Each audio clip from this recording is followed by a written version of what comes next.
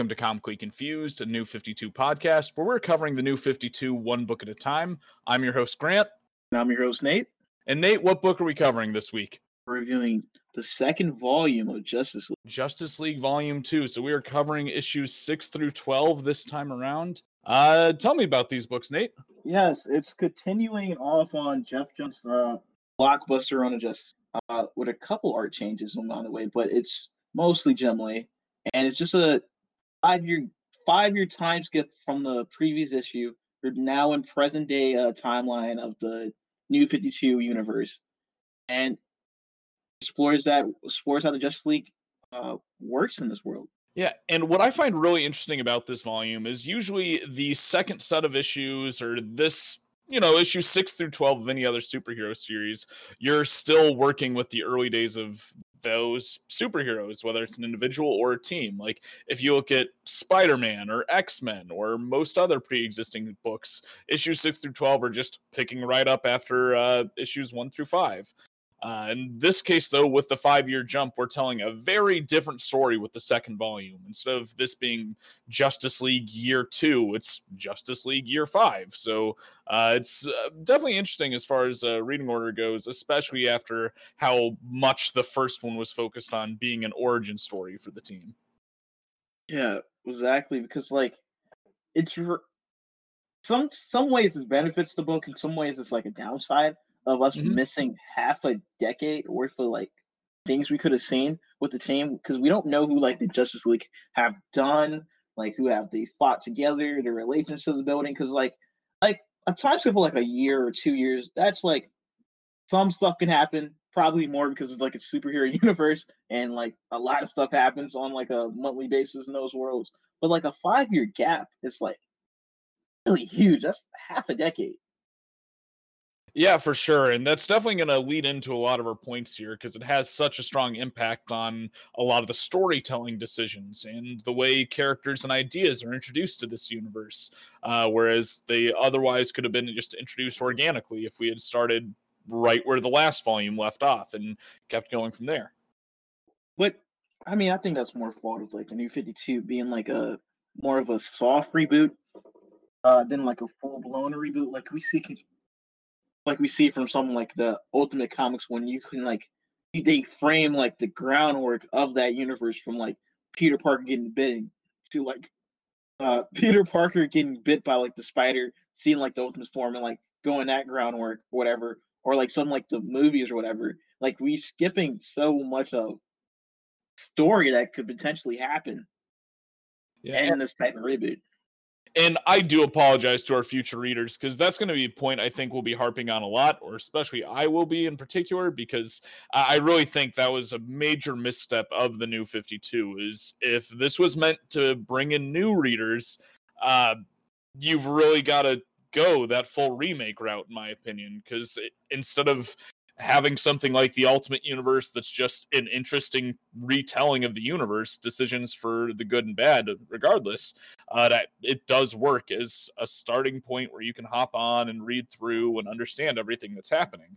Whereas this doesn't quite satisfy either audience. It's not ideal for new readers to comics, because there's a lot of things they assume you to be familiar with by going the soft reboot route. And it's also not great to existing readers, because, well, a lot of years of continuity and things people loved about the old universe are just in the trash now. So I feel like you've got to pick one direction and really go with it.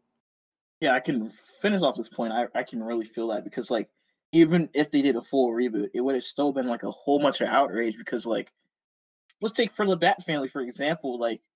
People favorite characters are didn't appear for later in that continuity. So if they did a full reboot, we didn't have characters like Tim Drake or Red Hood, or the different Batgirls and all that, and people adore those characters. So it's a hard thing to do with a full blown reboot to a world, to a type of continuity like DC, where it's generations of different type of superheroes. Now, to bring our attention back to the book at hand here, let's take a look at the artwork for this volume. Now, things change up a bit here, especially with issues 7 and 8. Not only are these issues focusing on different characters, we also get new artists, with Gene Ha covering issue 7 and a guest artist team of Carlos Dianda, Ivan Ressi, and Joe Prad for issue 8. And I do apologize for all of the mispronunciations there because I'm not terribly familiar with any of those artists.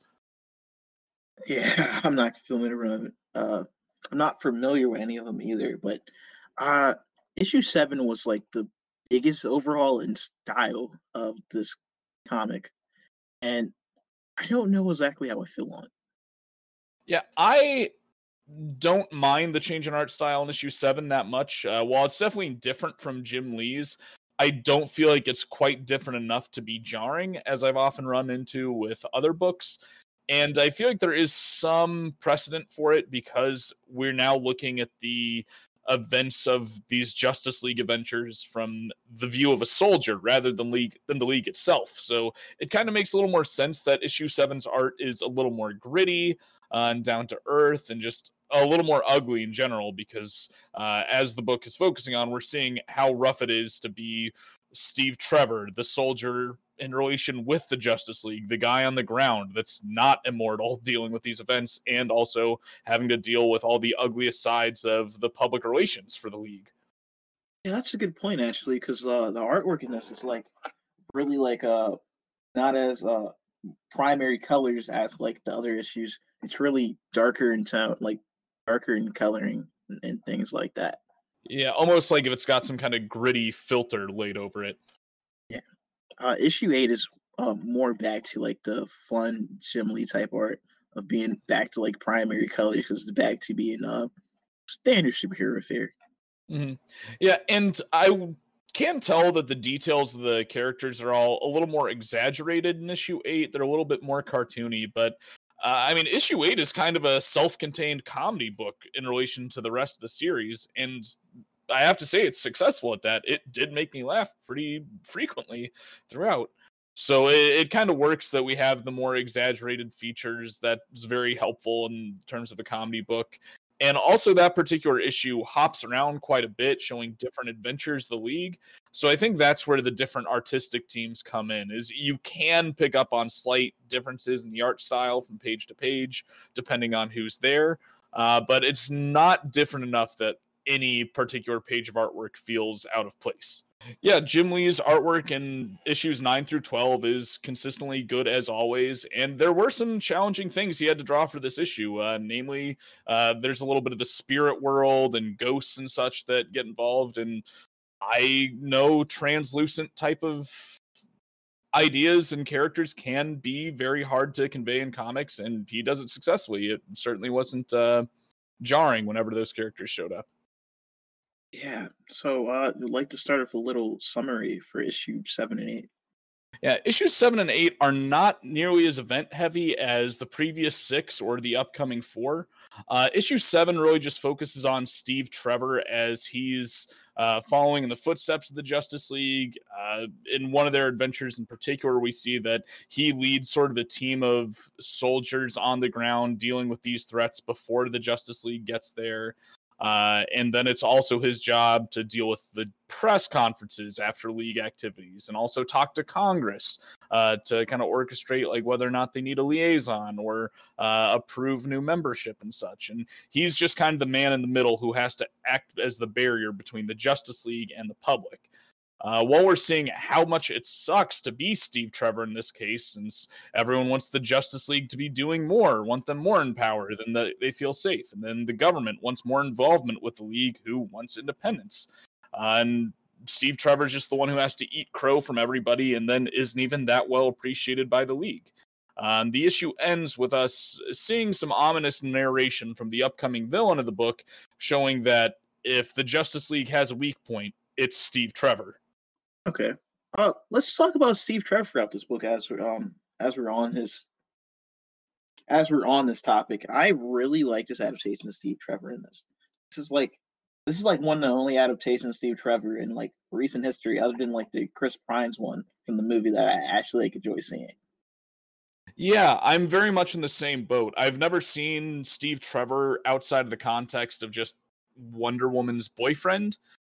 So getting to see a new take on him like this and like Yeah, everyone would always think, oh yes, Wonder Woman's boyfriend, he's got the dream life of any guy. But in this issue, we find out they are not dating anymore, and there's some kind of history there. Not only that, but he's basically eating crow from everyone he's interacting with. He doesn't have a great life. It's not easy to be him. Yeah, and we get to see a lot of like elements from like that. Like Steve Trevor is like followed around by like TMZ. He's like day drinking, um, and he can't catch a break from anybody because like he was the man hooking up with Wonder Woman, and now he's not, and he gets a lot of shit from that. And I don't know because I really other things I like about his character is like him being a liaison from the Justice League give a different perspective, uh, and show like a point of view character of how people see the Justice League. Through like the public eyes, saying like the Justice League, they think the Justice Leagues are like best friends or gods and all that. Yeah, and this issue is just a very good example of one of my favorite tropes in comics of this generation. Just the individual issue that focuses on a character you've never paid too much mind to and making you appreciate them a little more going forward.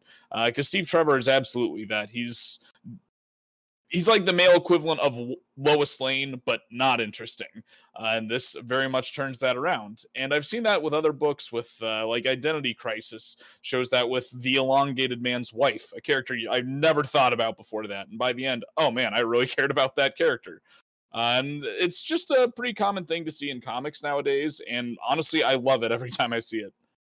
Yeah, and let's just get the relationship out the way between Wonder Woman and Steve Trevor. How do you think that is like portrayed throughout the comic, throughout the volume?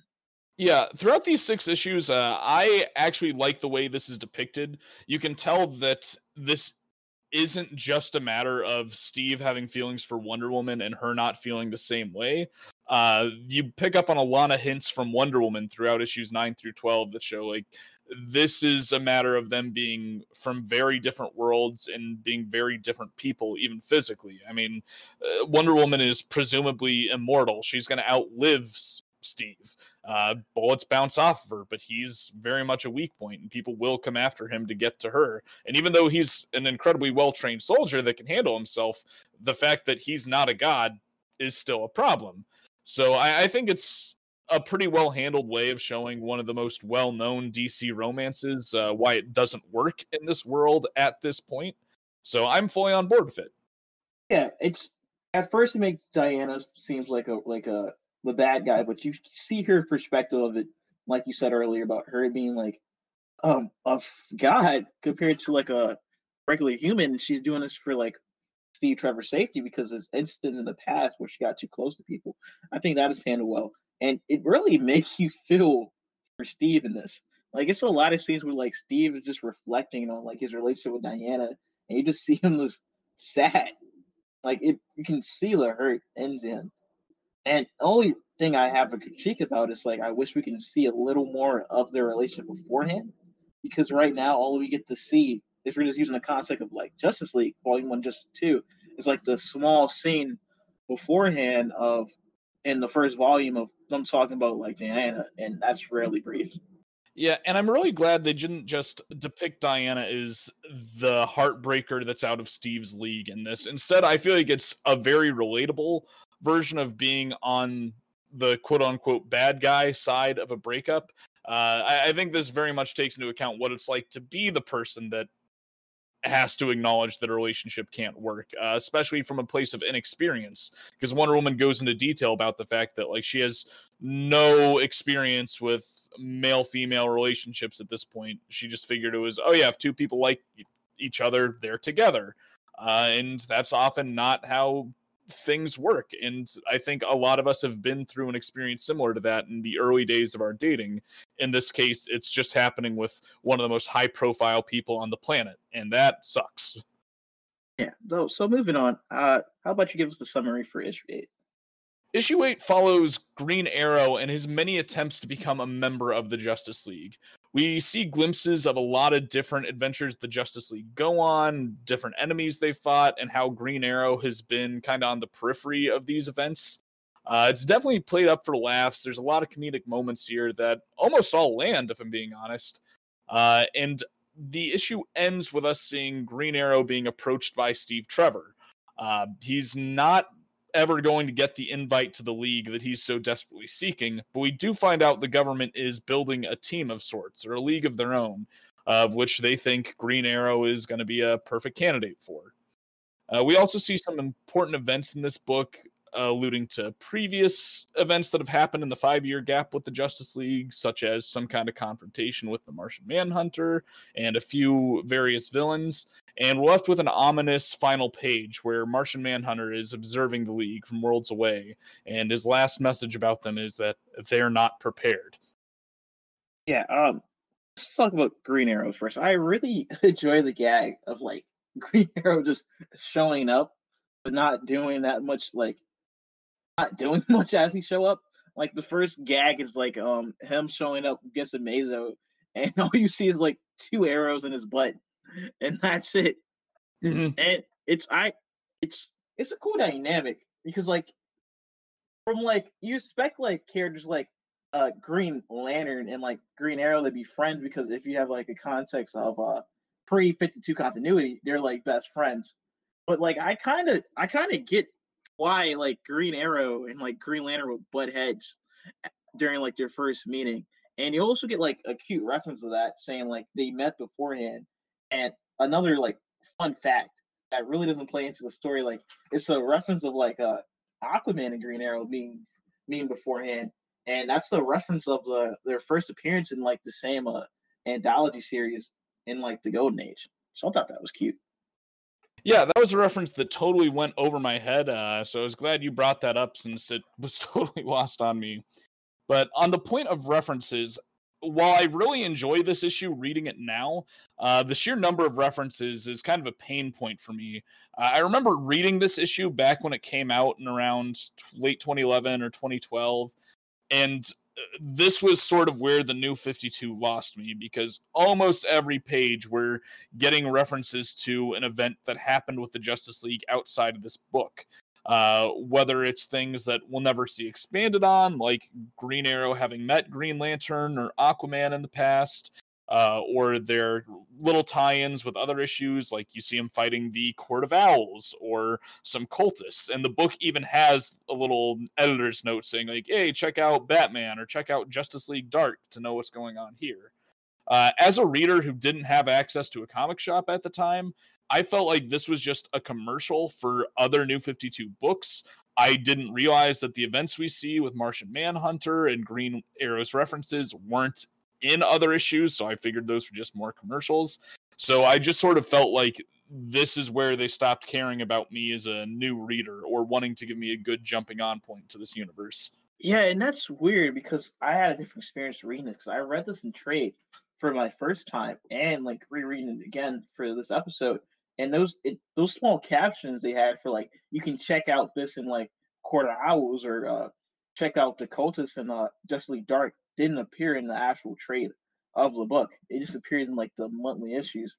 And if you know anything about those events, like especially for like Quarter Owls, like the Justice League is barely evolved in that rarely evolve in that. So it plays more in the trade as just being like a little gag, just plays on like the gag of like Green Arrow showing up and not just trying to be like an ad.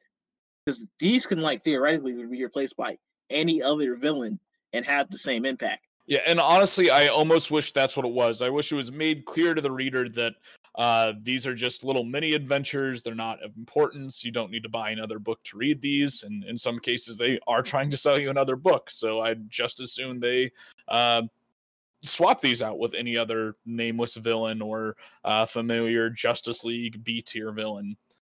Yeah, and on your point of like again, we were talking about earlier, like we miss a lot from not having like the having that 5 year gap in between this and like the start of like superheroes being relevant in this universe because it would have been a cool idea to have like Green Arrow show up in like an Aquaman book beforehand or like a Green Lantern book beforehand, so we have a little more context. But we don't get that because of the time skip. And talking about an ad, it's another point in this volume that happens a lot, and I will touch on more again later. That like this book does feel like an ad, but not for those other books. it feels like an ad for another book that we're not going to review to a couple of weeks from now, probably a lot of weeks from now. That it's a lot of setup for another book called Justice League of America. That's the team of like the government Justice League, which take up a lot of screen time in this that I don't really like. Yeah, I think it works to some extent. Like the Green Arrow story itself and exploring why he's not a member of the Justice League isn't uncalled for in a main Justice League book. And the little tease that a league is being built isn't the end of the world, but there is a lot of references to the upcoming Justice League of America book throughout this arc, and I wouldn't be surprised if that's built up in further arcs as well.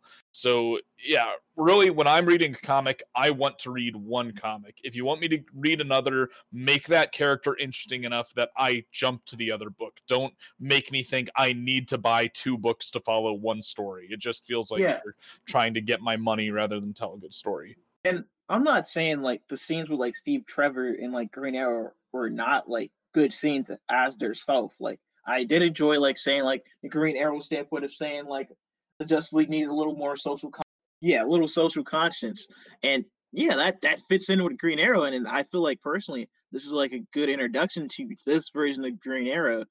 So I do like the scenes with that, but I just feel like this could have been kind of put in like at the end of like at the start of like Justice League of America instead of like taking up panels that we don't get to see with the Justice League in this book.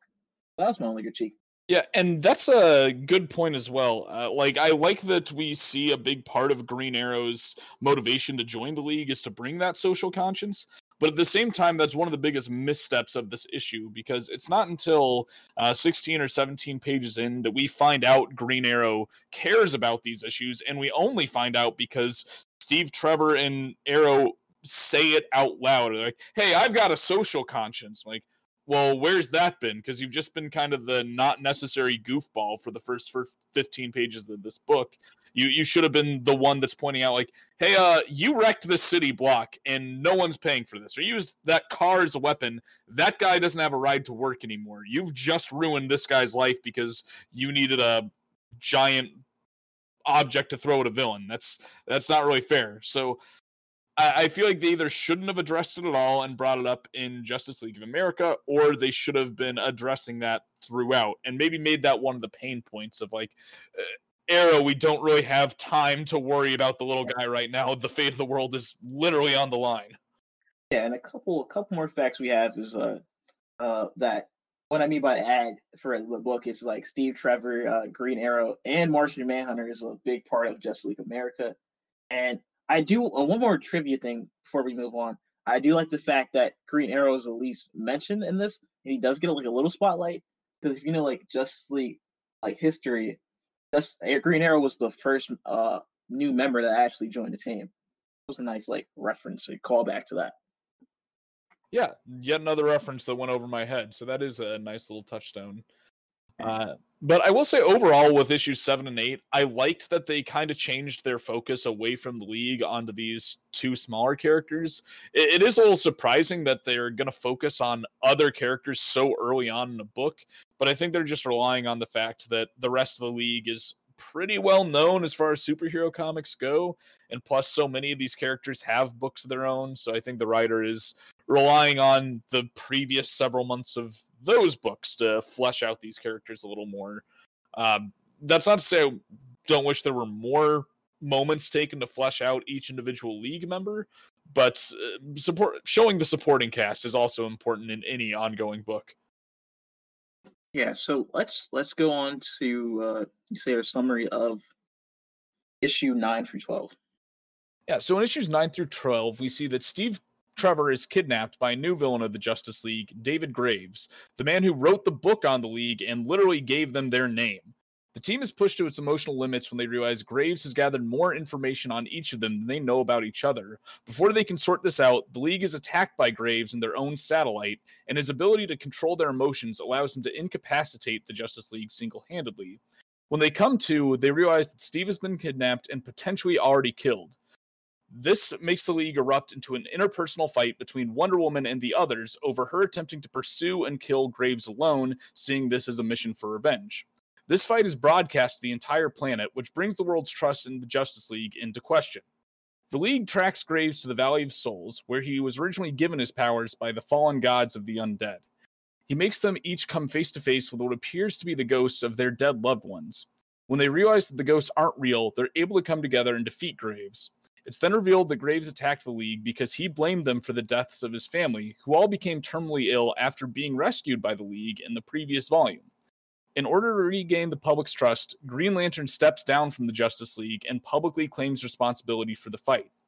The arc ends with Amanda Waller approaching David Graves in prison and asking him to write a book just for her, one called How to Kill the Justice League. So let's talk about the Justice League, starting off with their dynamics and relationship in this. I really enjoyed the smaller stuff with the Justice League, like just the scenes of like interaction between characters, and I really enjoyed like the first part we see in these issues of like we get to see like the little, it's like a friend group of friends, and you're like every group of friends have like duos of pairs that like closer friends like the group itself. So we get to see like characters like Batman and Superman join up with each other outside the team, or like Green Lantern and like the Flash team up on little adventures before they like the Justice League comes together as a team to fight Right.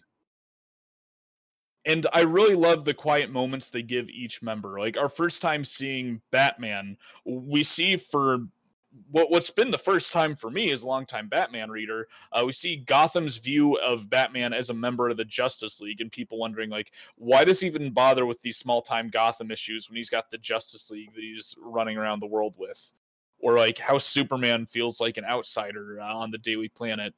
And they just do so many interesting things in this book, showing why certain characters take to each other as good friends so well, because each member of the team is an outsider in some way. And yeah, we see how like Superman and Batman really relate to each other despite being very different in their power scale, or how like Green Lantern and Flash both really get along because they're both kind of working within the realm of the government, with him in the military and the other in the police. So I really just love them kind of expanding on these superhero bromances. Yeah, but it also is like a con because the Justice League team as a whole, like all seven of them, doesn't feel like a team that been together for 5 years. Mm-hmm. Like it's a lot of like conflict and with them barely knowing each other. Like it's really weird. Somebody even though I treat like New 52 Superman and like pre 50 Superman as like different characters, but it feels like it's weird that none of them know their identities at this point. Yeah, it's totally wild to me that you'd be working together for 5 years and not know so many important details about each other. So it really feels more like a league that's been with each other for maybe a couple months, not several years. Yeah. Also, like it's a big moment that you said earlier with the fight between Wonder Woman and the rest of the team, and I felt like that fight felt really forced. Yeah, just Wonder Woman kind of flies off the handle with very little lead up, and she's immediately striking Green Lantern and Superman, just like getting physical over this conflict, which, granted, is a very emotional thing. Like, I can understand why she would be frustrated, but just to see the League attack each other so quickly doesn't feel right. Like, it's almost like the League has never been challenged at all before this. Like it seemed like the League never had any like interpersonal conflict inside the group, which is strange for like a team that happened for 5 years. Like this is like one of the first times this ever happened, and I think this more have to do with this adaptation of Diana in this, that she's really different like other takes of Wonder Woman, that where she's like a battle hungry type character compared to like her other adaptation of the character, and I think that's more of a problem with it. Mm-hmm. Yeah, it's like parts in this where she talks about like, yeah, I get to cut off their heads and that and all that. Like that doesn't feel like the Wonder Woman I know. Yeah, and it's here that we see like it almost seems that the Justice League doesn't really like each other all that much, which seems out of place given what we see in issue 9. But I know like my favorite line in the book that at the same time feels kind of out of place is when Wonder Woman and Green Lantern are fighting directly, and she's like, "This isn't giving me any pleasure. but I'm sure you've heard that before. It's like, Wonder Woman, how long has that one been in your pocket? I feel like you've kind of hated Green Lantern this entire time you've been on the same team. And that's not what I got from issue 9. Yeah, it's weird, man. And like it's a saying like Superman been like always hovering above us for all these past years and we barely know him. And that feels weird that he been that distance from the team. And that's another issue. Like Superman throughout these 2 volumes get the least amount of screen time and the least amount of like presence, strangely, for being like a main part of like the team.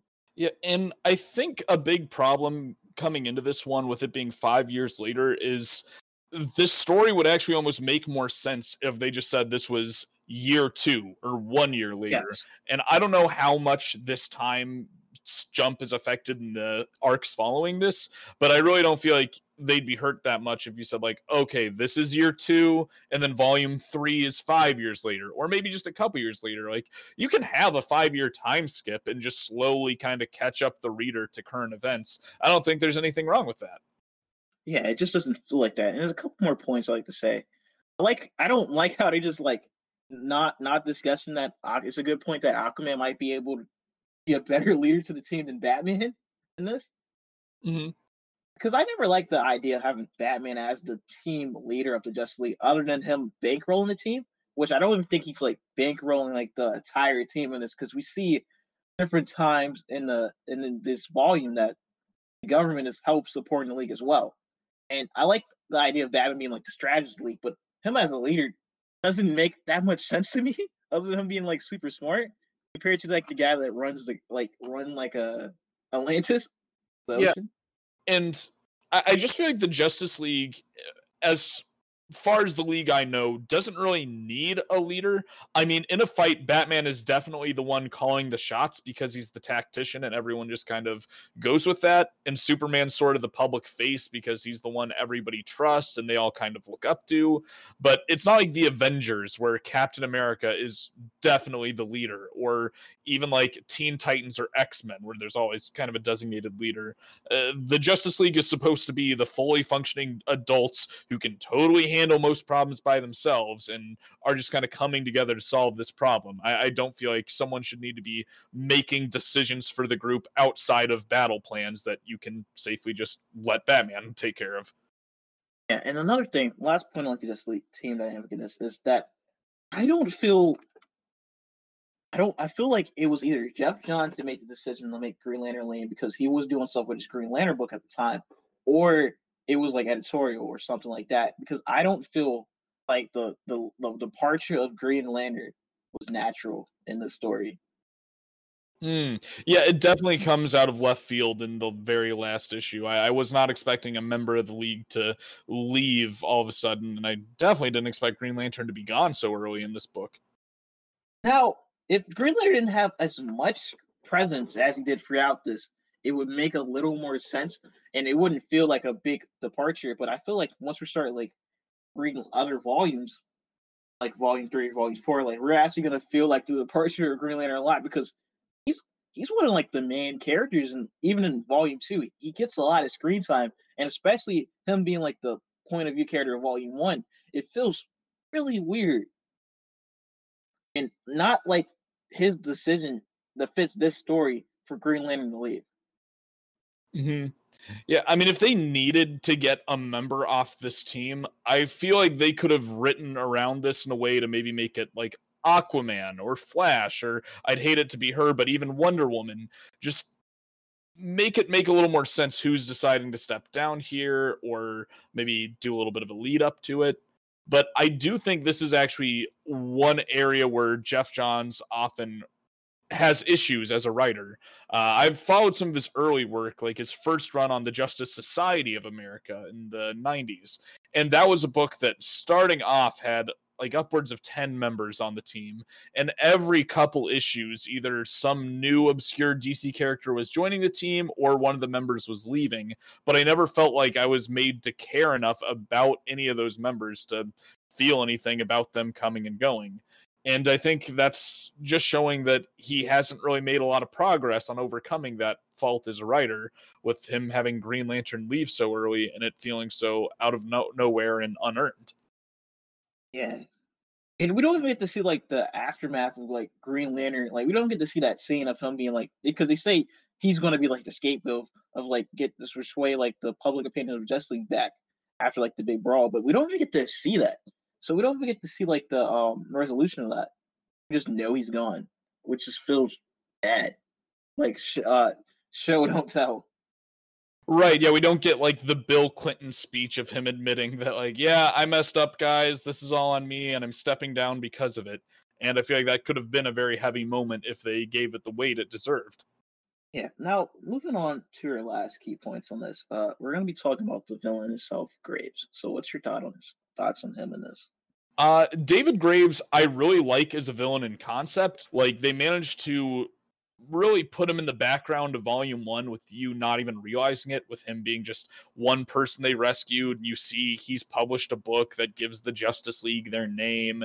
And I think he's a pretty interesting concept as far as someone who like worshipped the League and then feels let down by him, and that's why he becomes a villain.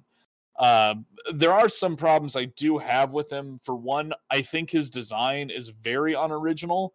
It might have been a little better back in 2011 when we hadn't had some of the worst parts of modern comics, but every new villain has looked exactly like David Graves for the last few years. Like Rogol Zar is just a beefier version of David Graves in the recent Superman comics. The Flash is a villain like that now. Even one of the newer big bads of Spider-Man from his most recent run has had similarities of just the white skin, the kind of scaly surface to it, the cloak, some kind of tie to the hero's past. I just think American writers are not that great at designing villains anymore. And it's really showing in the last few years. And I have another whole tangent I go on about how America doesn't seem to be able to design a kaiju because all our giant monsters look exactly the same. If you look at the first Godzilla, Super 8, or Cloverfield, it's the same monster in every movie. I feel like we're getting that with comic book villains too. Every new villain is the same exact thing. That's actually a good point. Uh, I don't want to harp on too much, but I do feel like it's been a most of the villains we see nowadays are like one and done villains because they're not that popular, or older characters from way back because they have good designs and good backstories, and those characters have like time to develop over the years. The only like character new villain that comes to mind in recent years, and it probably more in like the back of my head, but I think harder is like a character like Godspeed from The Flash, which has like a Mm. really cool design, but for like the couple like the last couple years in like comics or probably like the decade, it's not that many like standout villains. It's standout like heroes for sure, but not like standout like villains that people care about. It's a lot of using like old villains. But talking about Graves himself here, I do like the concept of Graves. I do like the situations Graves put the heroes in. Like I really love the scene with the spirits where it's like it shows every character have a relative that dies, and then Cyborg it actually shows like Victor Stone before he was Cyborg saying like he did. I feel like that's a good thing to like to put the characters through. Yeah, I really wish Cyborg got more of a spotlight in this arc because the implication that he's a corpse animated by his robot parts, that's existentially terrifying. And it's such a bummer he didn't get more of a focus to talk about like how horrifying that would have to be to come in for him to come into the ghost version of himself because I mean, everyone else, like, they've known their loved one has been dead for a while. His is the only one that's, like, a major shock to him, other than Wonder Woman being misled to think that Steve Trevor is dead because she sees a ghost of him before he appears in the flesh shortly later. Yeah, and I also feel like it's another thing about like showing not telling. I really think Grace would have benefited if we can actually see like his family like because they said in the issue that his family died because Darkseid Omega beams that like like a blew up in issue volume 1. I remember you say that. Uh, Darkseid's Omega beam that like Flash avoided in volume 1 actually like that got into people and like did damage to them and killed his family. I wish we had a scene of like we seeing like his family coughing, and then we get like a flash forward of like his family getting sick and all that, so we can actually feel for that because there's a lot of us. hearing what Graves been through, but I don't really get to see it. And I do like the concept of like the aftermath of like villain fights. Yeah, and the thing is, right before this arc, they dedicate a whole issue to Green Arrow, something that isn't even going to pay off for quite some time after this arc. So instead, they should have given issue 8 to David Graves' backstory. Like, let's see him go through his family's death. Like, the biggest flaw in the character is that his motivation doesn't totally make sense. It's almost there, but it's like, okay, so the Justice League saved his family. They got him out of the way of the Omega Beams, but presumably they inhaled some fumes from him, or being on the scene and so close made them die and not everyone else that was at that initial attack. So the thing is, like, okay, I get that it's terrible your family died, but like they also would have died if the Justice League didn't save you. And also, Darkseid coming had nothing to do with the Justice League. They formed after he was here. So I think we should have seen something to explain why, like, oh, maybe he did reach out to the Justice League to be like, hey, something's wrong because of Darkseid. We need your help. And them not being there, like them not having the time for him. Because as is, like, I have sympathy for the character. Like, I think blaming his family's death on the League is a good motivation. It just should be a little more warranted since he's shown to be a very smart and calculating villain. Yeah, and a couple like the last thing I like to mention about Graves, that like the climax, the conclusion to like the battle, whatever, Phil falls flat to me. I love it. Like the Justice League just won by brute force. That's all it is. That's how they won. Yeah, I guess I feel a little differently on it because it's so early in the Justice League run.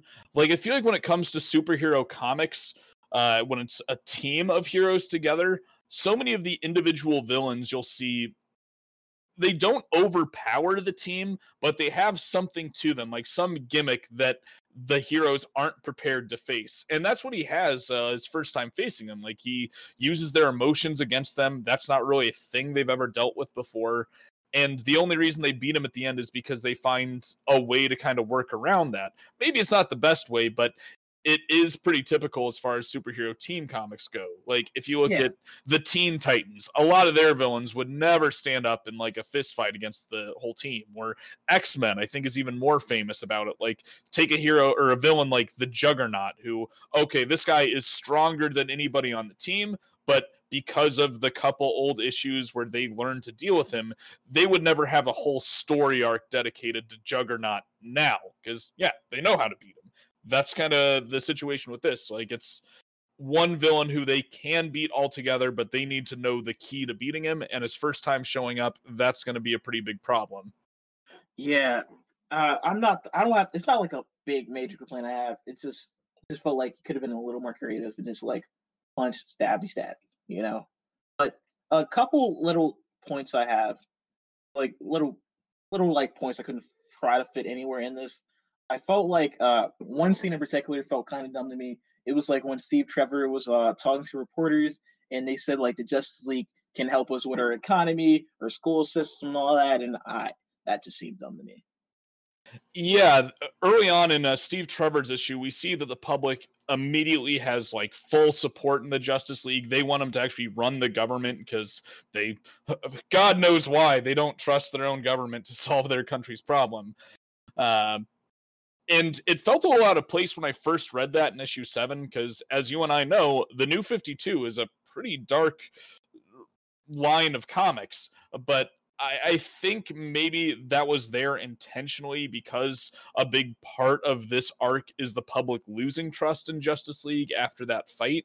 The only thing is, I don't think that's something that should have been tackled in a single arc. Like, we should have had a little time where the Justice League are the heroes everyone thinks they are. And then I think you should dedicate a whole arc to them slowly losing the trust of the public. Like, Justice League Unlimited, the cartoon show, dedicated several episodes to that to give the public good reason to not like that there's a powerful satellite looking over them that, if something goes wrong, could wipe them out at any second. And I feel like we just needed a little more build up to the public losing trust in the League to the point that someone has to step down to take accountability for the biggest screw up of the League yet. Yeah, because it feels like it sets up here, but it's not a conflict later because like, oh, Green Lantern is just gonna be the scapegoat, so everything's gonna go back to normal. That felt like they could have like it's anyone a little more, but yeah, just get closed here. But another point I had, I feel like it feels really one and doneish, but we didn't talk about it. That like Cyborg apparently the Justice League be teleporting to Apocalypse by Cyborg accidentally. Right, yeah, early on in the book, they need to teleport out of a situation, but they bring up this factor where 1 out of every 100 or so times Cyborg teleports, they accidentally wind up on Apocalypse, and so they're like, we're overdue for that to happen." And I think that makes a really interesting dynamic, and, like, I hope that gets played up later, because I thought that was an interesting thing to play with, as far as the way the heroes are traveling. It just was there. Hopefully, it's foreshadow. I guess it comes back later. Hopefully, it just feels like a weird concept that they're like going to Dark Side Planet by random, and that's just like a thing they was doing. My last point is during like the final page, we get to see one of my favorite DC characters that's not a superhero, Amanda Waller, and they made her skinny. Mm. Yeah, I really take issue with this because it's not even the only character they did this to. I'm not terribly well versed in the Wonder Woman supporting character Etta Candy, but the depictions of her I know tend to be plus sized, and like her weight is a factor in the character. They made her skinny and hot, and now Amanda Waller shows up, and she's basically Halle Berry. That's not Amanda Waller. She's Amanda the Wall Waller because she's a big, intimidating person, and like she's not self-conscious about her weight. Like she is a commanding presence, and like it's not a issue that she's rather large. Look, out of all characters they can make sexy, Amanda Waller should not be on that list. And I think we're going to talk about this more in the Suicide Squad book itself, where she's the main player in. I just wanted to mention that's a no with me. No. Yeah. And speaking of sexy and no-nos for a lot of people, right before we see Amanda Waller, we also get a glimpse of Wonder Woman and Superman developing a romance for the first time. And I know a lot of people take issue with this, but I thought this was one of the few things done well in this comic as far as the the fundamental changes to the universe goes. There's a lot of things I like in this comic, but this is the most controversial one because we see that Clark is an incredible outsider. He doesn't even have his family. This is one of the first times we see that his parents are dead in this book. So he doesn't really have the support system we know Clark Kent does. And similarly, Wonder Woman doesn't feel like it's right for her to be with Steve because of the danger it puts him in and the difference between those two. So as far as outsiders go, the physical responsibility both of these feel because of how powerful they are and the fact they come from outside of human society, I really think makes sense that they would latch onto each other early on because they don't have those foundational romantic relationships. So I love seeing Wonder Woman and Superman as a couple. I'm not saying that works pre-crisis, but I really enjoy getting to see that in a established continuity somewhere and not just weird alternate universe side books. Yeah, because this is like in every elsewhere. I'm telling you that it's just like they just want to hook up Wonder Woman and Superman, and I mean I feel like this is the perfect time to do it because New 52, you got a new slate, semi new slate, and like if you want to do it. I mean, no one like we've seen how many years of Lois Lane and Superman. It's not like a lot of comics fans say something this big of a change is going to be permanent. And I mean, we all know that like Superman and Lois going to get together eventually. So let's have fun with it while we have the chance before we get to that point. Yeah, there's no need to rush into retelling the story we've seen a bunch of times. If you're gonna change your toys, you might as well tell a new story with them. Look, like the shipper community, like the community that ships care together, we know that Superman and Lois is Endgame. But Superman have some relationships out of that before that. Yeah. Now, one thing, I'm not sure if this is the place for it, but I hate that this is our first time that it makes sense that we've seen Superman and Wonder Woman together, but I really wish they would build an Elseworld around this relationship specifically, not as a feature. I mean, this is the reason we're telling the story, because someday Superman and Wonder Woman are going to be the only members of the Justice League left from this team. Like, just about every other member is going to age and die. Whether these guys do their jobs perfectly, save the world consistently for the rest of those characters' lifetimes, they are going to outlive every human person they know. So I would love to see the version of these guys 200 years from now that are like, hey, we're two of a handful of people in the world that like have this perspective on humanity and still care about it this much. We've been friends for lifetimes. Like, it makes sense for us to get together. So I would love to see that future story. Like, hey, what if Lois doesn't live forever and Superman's got to find love again? Wonder Woman actually is a pretty perfect candidate for that. Yeah, that's yeah, that'd be a good story. Because the closest thing we got for like older Superman, how they treat their relationship that I've seen is just like in Batman Beyond, where it's just Superman just carrying around like a elderly Lois Lane. Mm-hmm. Yeah, I remember there's a great reference in Action Comics 1000 in one of the side stories that he's just like, yeah, Lois is drinking her immortality shake. She hates the taste, but it keeps her young, and they make it in chocolate now. And I love that. Like, just the idea Superman does such a good job saving the planet that, like, thousands of years in the future, Jimmy and Lois are still around because humanity gets its stuff together and figures out immortality in the next few years. Yeah. Well, so Grant, you think this is an improvement or a downgrade from the previous arc? I think it's really hard to say in this case because it's such a different story than Volume 1. It's trying to do much different things than that first volume, introducing us to these characters, and it's doing different things than the typical second volume of a superhero story. I think I like this a little better, but I don't think it is the better book. Like, I got more enjoyment out of it, but if I'm going to grade this, I think the first volume deserves probably the higher score of the two, but I just really loved those first two standalone issues because I'm a sucker for standalone issues since we so rarely see them now. And there are a lot of things I like about this book despite its flaws, like the romance, like the establishment of Graves, the exploration of individual League members, and the bromances and stuff. There's a lot of stuff I love in a Justice League story, but it is inherently pretty flawed at the end of the day.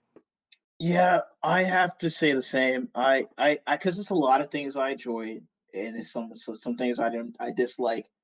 That I said earlier, but as an overall story, I feel like Justice League Volume 1 flows better. Just saying it's not a improvement, not saying it's a bad book by any extent. I had a good time reading this volume of Justice League, and I will continue I will continue reading if I was still if the book was still coming out monthly. I was still like keeping on my pull list. So my final grade for Justice League Volume 2 is a solid 7. That's exactly where I'm falling as well. So for our question of the day is who is your favorite individual Justice League villain?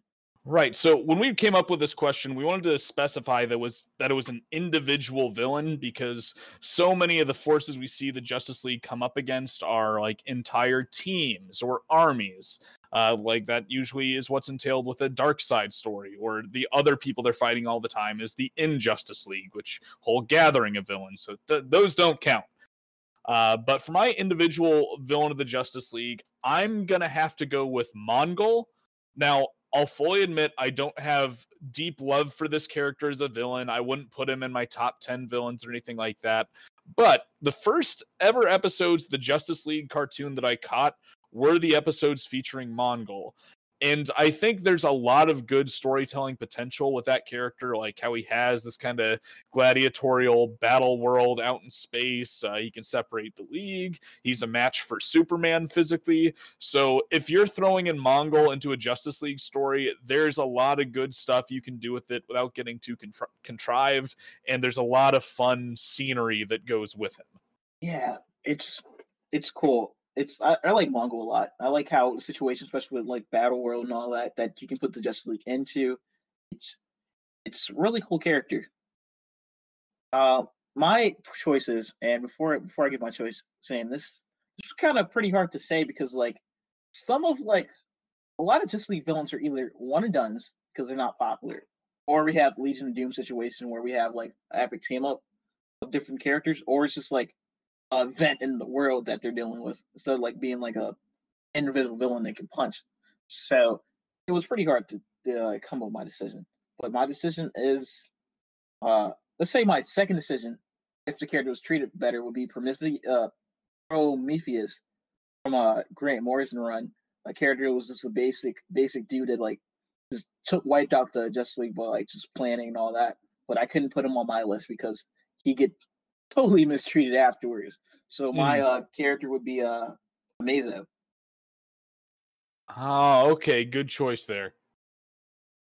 So I really like the concept of a character that can just like be like the jack of all trades of the heroes, and the heroes have to use figure out each other weaknesses to defeat them.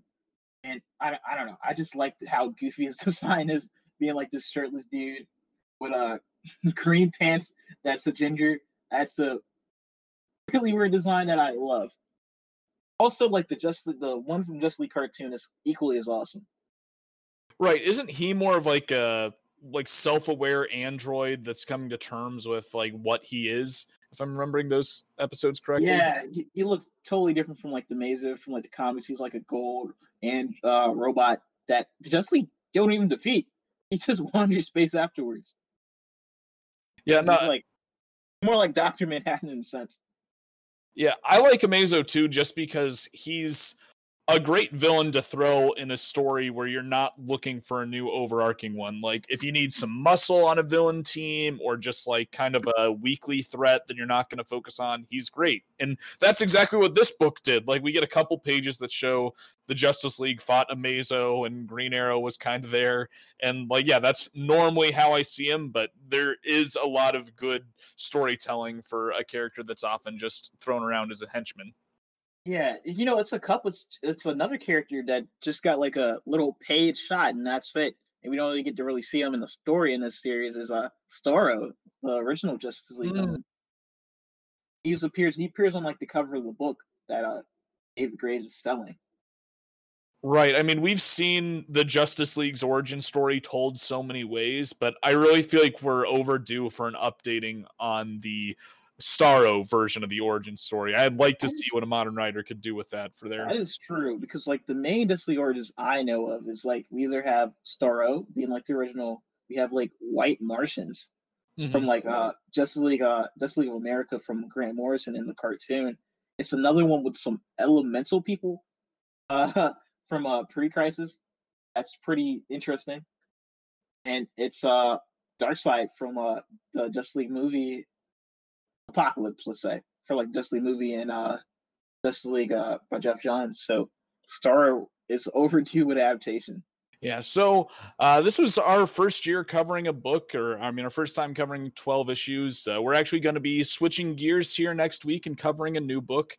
But to bring this podcast to a close, I want to thank you for giving our podcast a chance so early on. Feel free to send your own question of the week to us on social media, and if we like it, we'll put it in an episode. But yeah, we hope you join us again for next week, where we're going to be covering Action Comics Volume 1. Until then, we'll still be here, comically confused.